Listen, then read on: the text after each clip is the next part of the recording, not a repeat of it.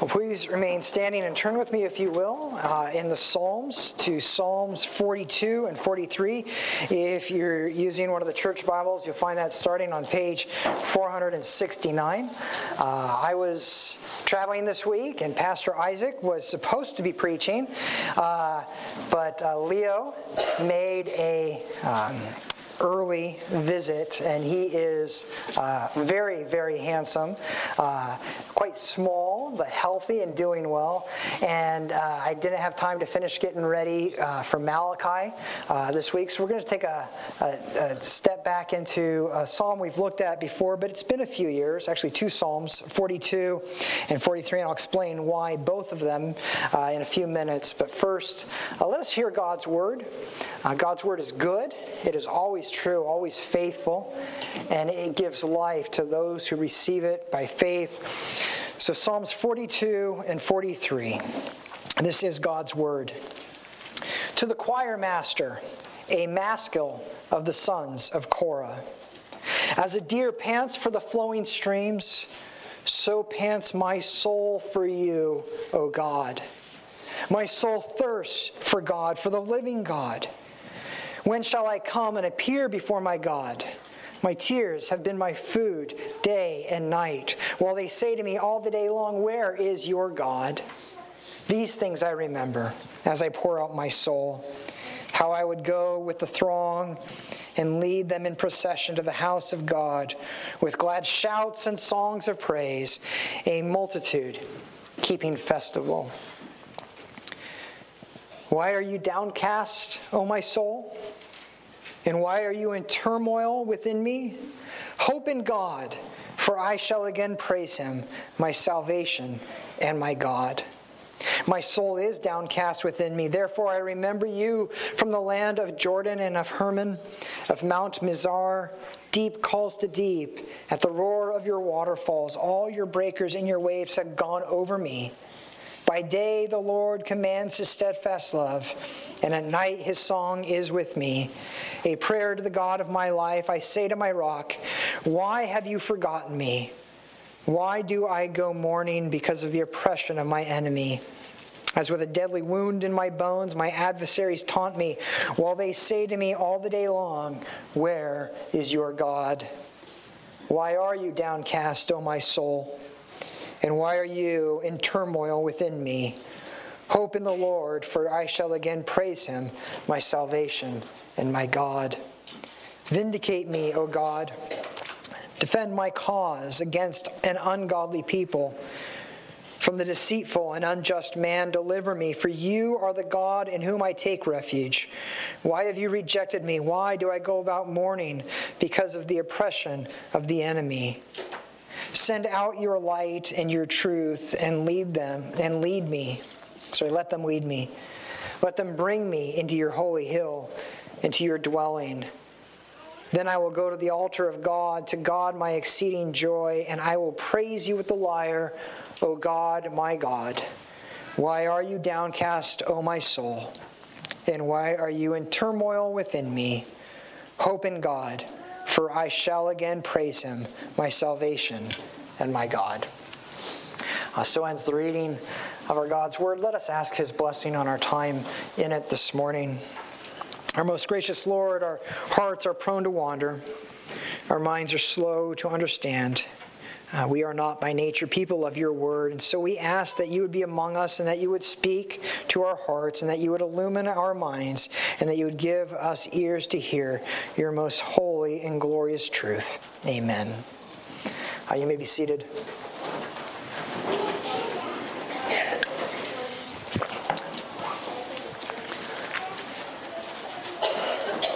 My guess is Psalm 42 is not unfamiliar to you. It is one of those go-to psalms when you feel distant, when you feel down, when you're in the midst of depression. It is an easy psalm to take to your lips and to cry out to God using. It's been set to music many times with various arrangements, and that is as it should be. God's word is meant to be sung, meant to be confessed. This psalm is written for us in the midst of pain and anguish so we might know how to cry out to God. It's meant to point the worshiper as he does to where comfort is found, to God, the God of comfort. As we look at Psalms 42 and 43 this morning, really I just want to drive this one idea home. It's this. In exile, God's people can call out to the God who comes to their rescue and comforts them as they await the day when they can re-enter his house and worship before his face. While we are distant from our heavenly home, we can call out to God, and he comes and he rescues us and he comforts us in the midst of our pain and struggles. That's what we want to see this morning. But before we jump in, just a little bit of context.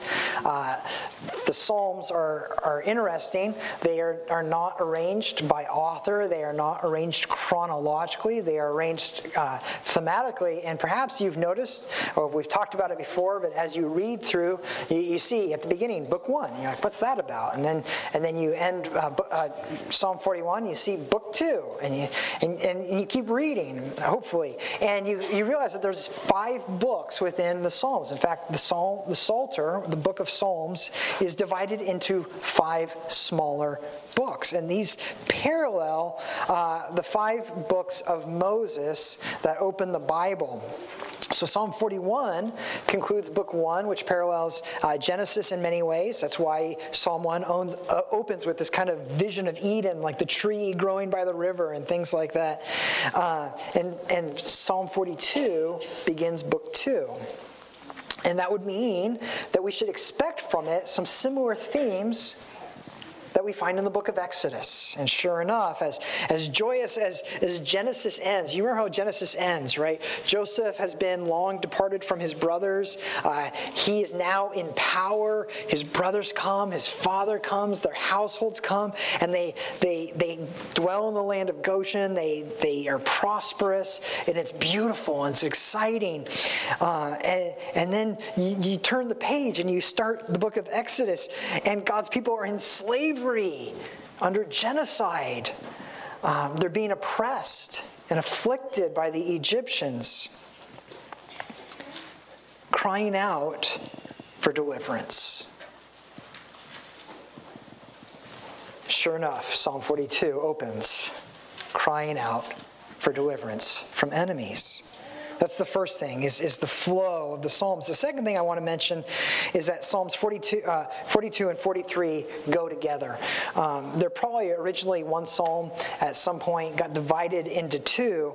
But there's this repeated refrain 3 times in Psalm 42:5, 11, and 43:5. Why are you downcast, O my soul? And why are you in turmoil within me? Hope in God, for I shall again praise him, my salvation, my God. That the repeated refrain is meant, it's the chorus, right? It unites this song into one. We don't want to stop midway through a song. There might be some songs you want to stop midway through, but this is not one of them. We want to sing it all the way through to the end. And so we're going to look at both Psalms 42 and 43 to get today. And the opening image is that of this deer searching for water. And it's not this casual wandering. The deer wakes up in the morning, rubs the sleep out of its eyes, looking for a morning drink. The image is this deer who may have one time had plenty of water is now in the midst of some severe drought. Maybe it's been chased out of its environment, the pools, the rivers that it once knew, and it's now desperately searching for some new source of provision that it once knew. But the thirst is great, and each minute brings it closer to death, because water is the source of life. I got asked this week why I drink water so much. The Bible tells us to, Natasha. I was at Masha's parents on Monday and Tuesday. Water's important. Without it, you die. Thirst, true thirst, is the most crushing of physical needs. You can go weeks without food, not water. And that's what this deer feels, this crushing thirst. Like Adam and Eve being driven from the Garden of Eden, it has lost access to this once plentiful provision. And now it looks around and it finds only drought and desolation and death. But of course, this is but an image. It's the trick of the poet. Because the poet's not simply describing nature and animals, he's talking about his own soul and a greater longing than even the longing for water.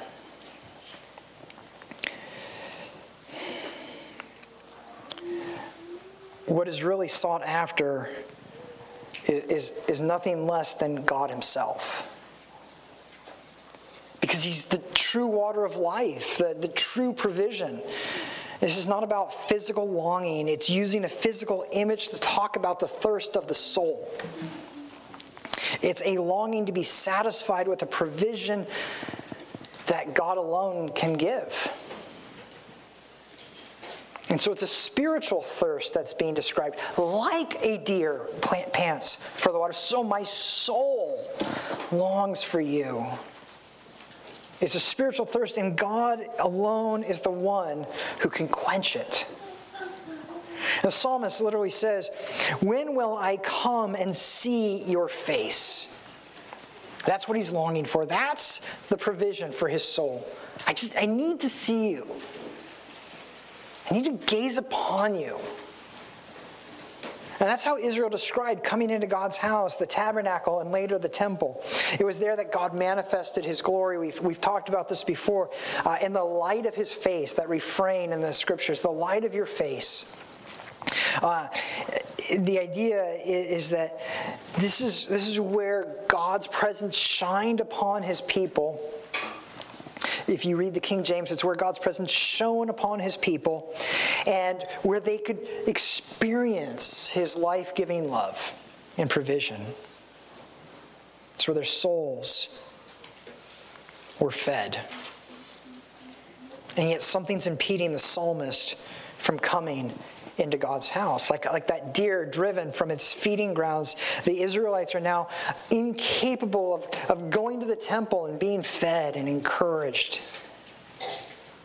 They've been prevented from entering. And it's all the more tragic when you consider the authors of the psalm, the sons of Korah. These were the gatekeepers of the temple, according to 1 Chronicles 9. They were the song leaders in Israel. 2 Chronicles 20. It was their job to lead Israel in the procession into God's presence, to lead them in singing, to lead them in praise. Their lives were given over to the corporate worship of God. And as such, they would have organized the feasts and the festivals of Israel that took place annually in Jerusalem. They would have had the privilege of feeding Israel as a picture of their hearts feeding upon his good news and his grace. This was their calling. This was their life. And yet now it is a distant memory. They pour out their souls in anguish and in longing. They have been displaced. They have been cast out. And they are cast down. Gone is the abundance of the festivals. And so now they say tears have become their only food. And we ask, what happened?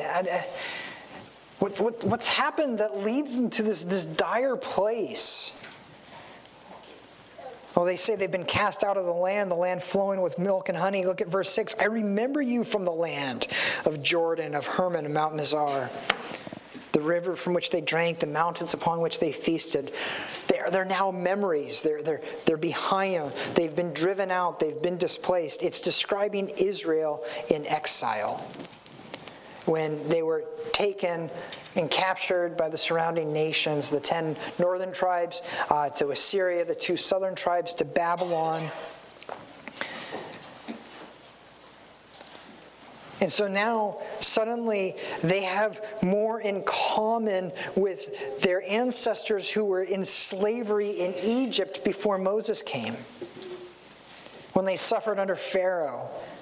They're again far away from that land that God gave to Abraham and promised to his offspring. They're again enslaved. They're again oppressed. They're again being put to death. And they're calling out, crying out, begging for rescue, begging for deliverance.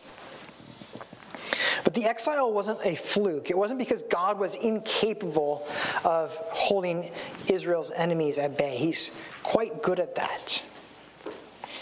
The exile was a culmination of Israel's own continuous rebellion against God.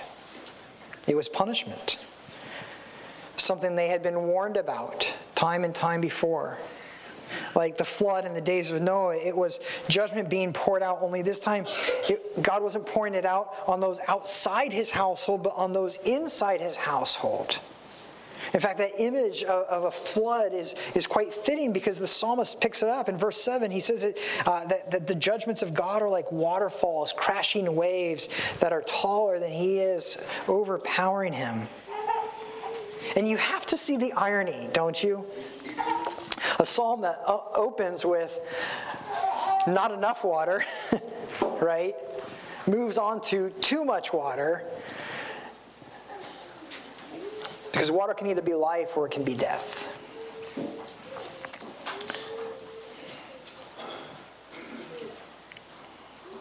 And so God's judgment and the possibility of death are likened to waters in the flood, wet crashing waves in the sea. And so in one sense, the psalmist is dying of thirst. In another sense, he's drowning. In one sense, there's not enough of God's in terms of provision and deliverance. In a sense, there's too much God in terms of judgment. And so what's the psalmist to make of all of this? And that's perhaps the saddest part of the psalm. In verses 8 through 11, the psalmist talks about the taunts of his oppressors. And that's not shocking. Oppressors taunt people. That's why they're called oppressors. That's standard warfare tactic. When you're conquering or have conquered someone, you want to demoralize them. Warfare is not simply physical and external, it's mental. And the goal is to break the will, the spirit of your enemy. And that's done through what we call propaganda campaigns. Lies, outright lies, or perverted truth so as to break someone's will. So the psalmist's enemies are taunting him and asking, "Where is your God?" Because he sure doesn't seem to care about you. Your God's left you. He's not coming to help you. He's abandoned you. You have no hope. You have nothing. All is lost. Just give up. And here's the most heartbreaking part of all. The psalmist is asking the same questions himself. He's taken those taunts of the enemy onto his own lips. He's believed the propaganda campaign. And look at verse 9. Yeah, God, why have you forgotten me? Where there was hope in verse 2, when shall I come to your presence? In verse 9, all that hope seems to be lost. The despair is even greater in Psalm 43, verse 2. Why have you rejected me? He's convinced that his adversaries have spoken truly. He's convinced that God has rejected him, has abandoned him. He has believed the taunts of the enemy. And it's okay, it's just us. We can be honest. We know what this is like, don't we? We know what it's like to look at our circumstances and to look at God like one dying of thirst, to want nothing more than to see his face shine down upon us and grant us respite from our agony and our pain. And then to believe the enemies, to think that there's no possible way God could love you. No possible way he could come to your rescue. And he's abandoned you, to believe that you're rejected and that you'll never have the opportunity to be welcomed into his presence and gaze upon his beauty and to be called a child and embraced. This is the anguish of the psalm. The psalmist feels this deep sense of God's absence, and he's convinced that he's been rejected. He feels a million miles away. So what hope is there? What hope is there for the person in exile who looks around at his circumstances? Is God even in control? Everywhere I look, I'm laughed at, I'm mocked, I'm told to shut up. I try to honor God, and I'm being told I'm wicked. I'm being punished. When you're behind enemy lines and there's no way to get to God's house, what do? And yet, as discouraged as the psalmist is, he doesn't truly lose hope. Yes, he's discouraged. He's downcast.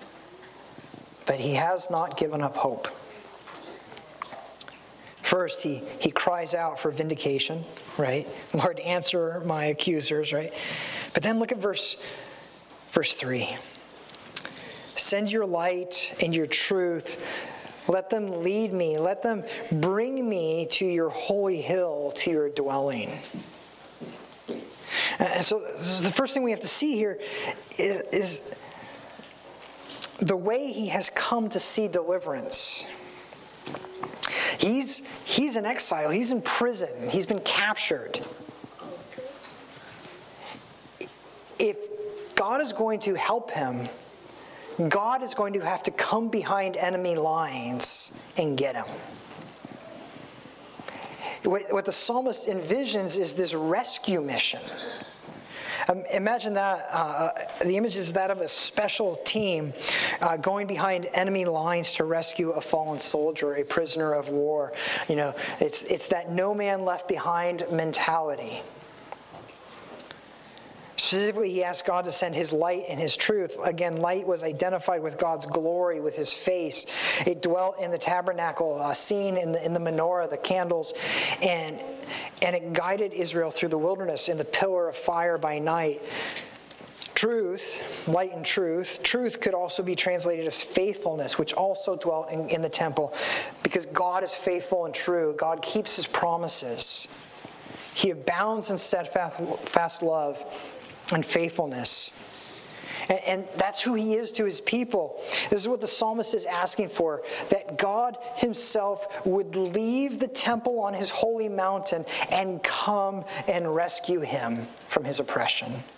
That God would go into the place of exile and bring him back. That God would come and bring him home. And he has good reason to ask that. Isn't that what God did for Israel when they were in Egypt? He came to Egypt, brought judgment on the Egyptians, and led his people out of bondage and slavery. And more than this, between that deliverance and the entrance into his homeland, he set up the tabernacle and traveled with them. They had an altar in the wilderness. They had a place to draw near to him even before they entered their homeland. Before they would ever draw near to him in his land, he came and he dwelt with them in the midst of their wandering, in the midst of their exile. That's who God is. And that's what the psalmist says he hopes for in the midst of his distress, in the midst of his exile. And that's the only place to find comfort, in the God who has demonstrated his willingness to leave his comforts, the comforts of his own house, and to go to his people, the ones that have been captured, The only hope is in the God who sets up a tabernacle outside his homeland so that they can dwell with him even there, away from home. And ultimately, while God did this in Egypt and would later do it in Assyria and Babylon, ultimately he would do this not just for the people of Israel, but for all of his people throughout the world.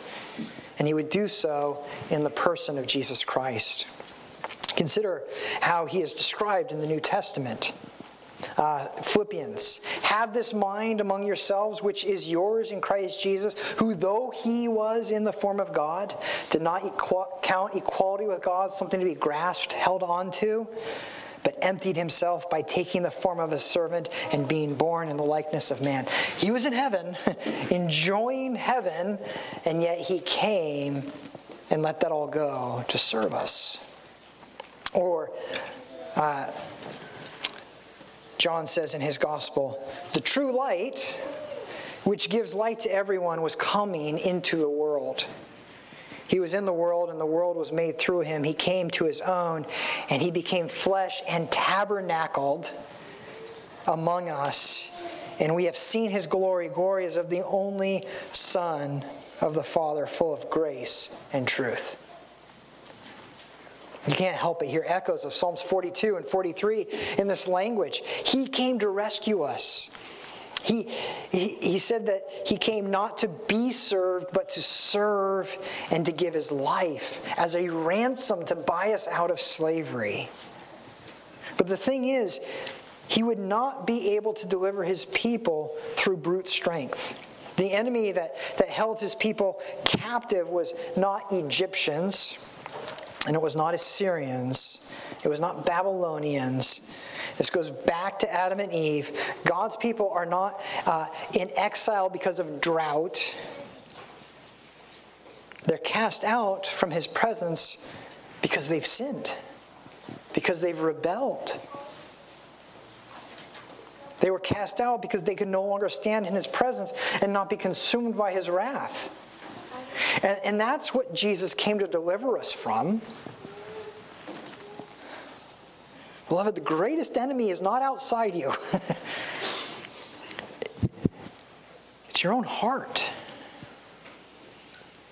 And to rescue you from that slavery, Jesus would have to endure exile himself. He would have to become the ultimate exile. He would have to suffer our spiritual thirst. He would need to undergo the flood of God's judgment and wrath. And that's exactly what he did. He came and he suffered his own judgment in our place, for that was what was required to take that wrath and turn that wrath away from us. He came as a substitute. And that suffering came to a climax, to a pinnacle on the cross where he was put to death. And so it's not surprising that the cross would be described both as a flood and as a drought. In Mark's gospel, Jesus likened the cross to a baptism, which Peter says is a picture of the flood of Noah. That the waves cascaded over him like a waterfall. But while he was on the cross, at that moment of greatest pain, he also described it in terms of thirst. John doesn't record, as Matthew, Mark, and Luke did, my God, why have you forsaken me?" Instead, he simply says, we read this, "After this, Jesus, knowing that all was now finished, he said to fulfill Scripture, 'I thirst.'" And a jar full of sour wine stood there, and they put a sponge full of the sour wine on a hyssop branch and held it to his mouth. And when Jesus had received the sour wine, he said, "It is finished." And he gave up his spirit. He came and he endured those waves of judgment. And he endured our bitter thirst in order to rescue us from it. And so as great as the suffering is that's described in this psalm, it pales in comparison to what Jesus endured in order to rescue us, that he might bring us back into his own presence in heaven. And so while it's easy to identify with the pain of this psalm, it should not leave us in despair. 3 times the refrain, why are you downcast, O my soul? And why are you in turmoil within me? Hope in God, for I shall again praise him, my salvation and my God. Hope is the answer to the call of despair.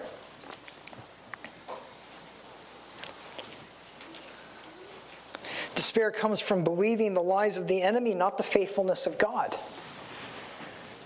Despair comes from forgetting his character, forgetting who he is. Despair comes from forgetting that he is the God who leaves the comfort of his own heavenly house and comes in order to rescue his people. God has given us this psalm to guard us from despair, to help us put our thirst into words, and to teach us to call out to him for his provision, the only provision that can truly satisfy. But it's not just intended to be this inner dialogue that we have with ourselves to try to get ourselves to avoid despair. At the beginning of the psalm is something called a superscription. I read it at the beginning. It's before verse 1. Superscriptions were introductions that may give background or instructions on how the psalm is to be used. And here we're told it's for the choirmaster.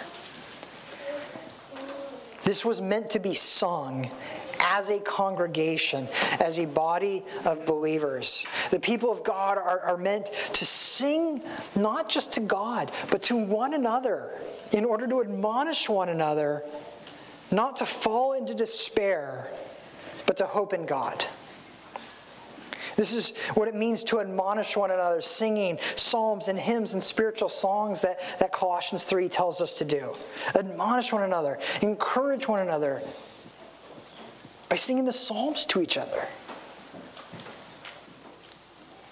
We sing together as thirsty pilgrims to encourage each other and to remind each other where we are headed, where our hope is found. And just as God gave his people a place to worship and draw near to him while they were in the wilderness while they're still on their way to the promised land, so too does our God meet with us as we await heaven. Each week we have the privilege of gathering together. Each week we come to gaze upon the face of God. Each week, he meets with us, and he allows us to sing together and to encourage one another.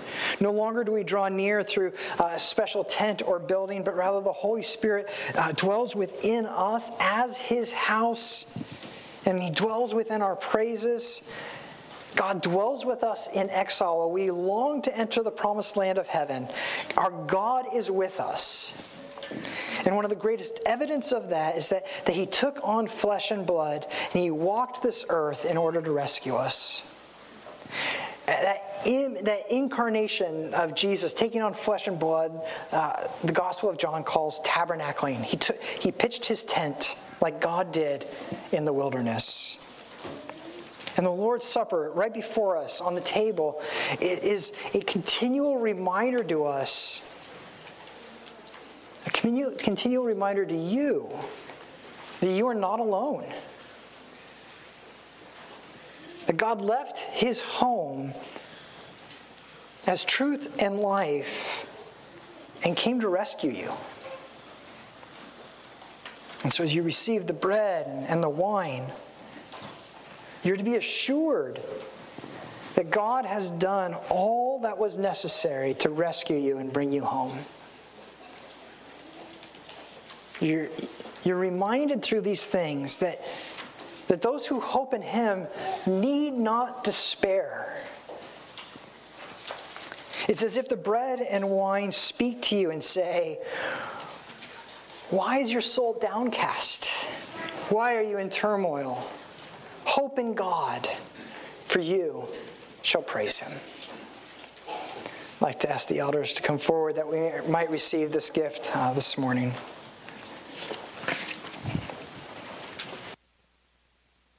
Our gracious God, we confess that we are often tempted to believe the lies of our enemies, that we are often tempted to believe that you've forgotten us, that you've rejected us.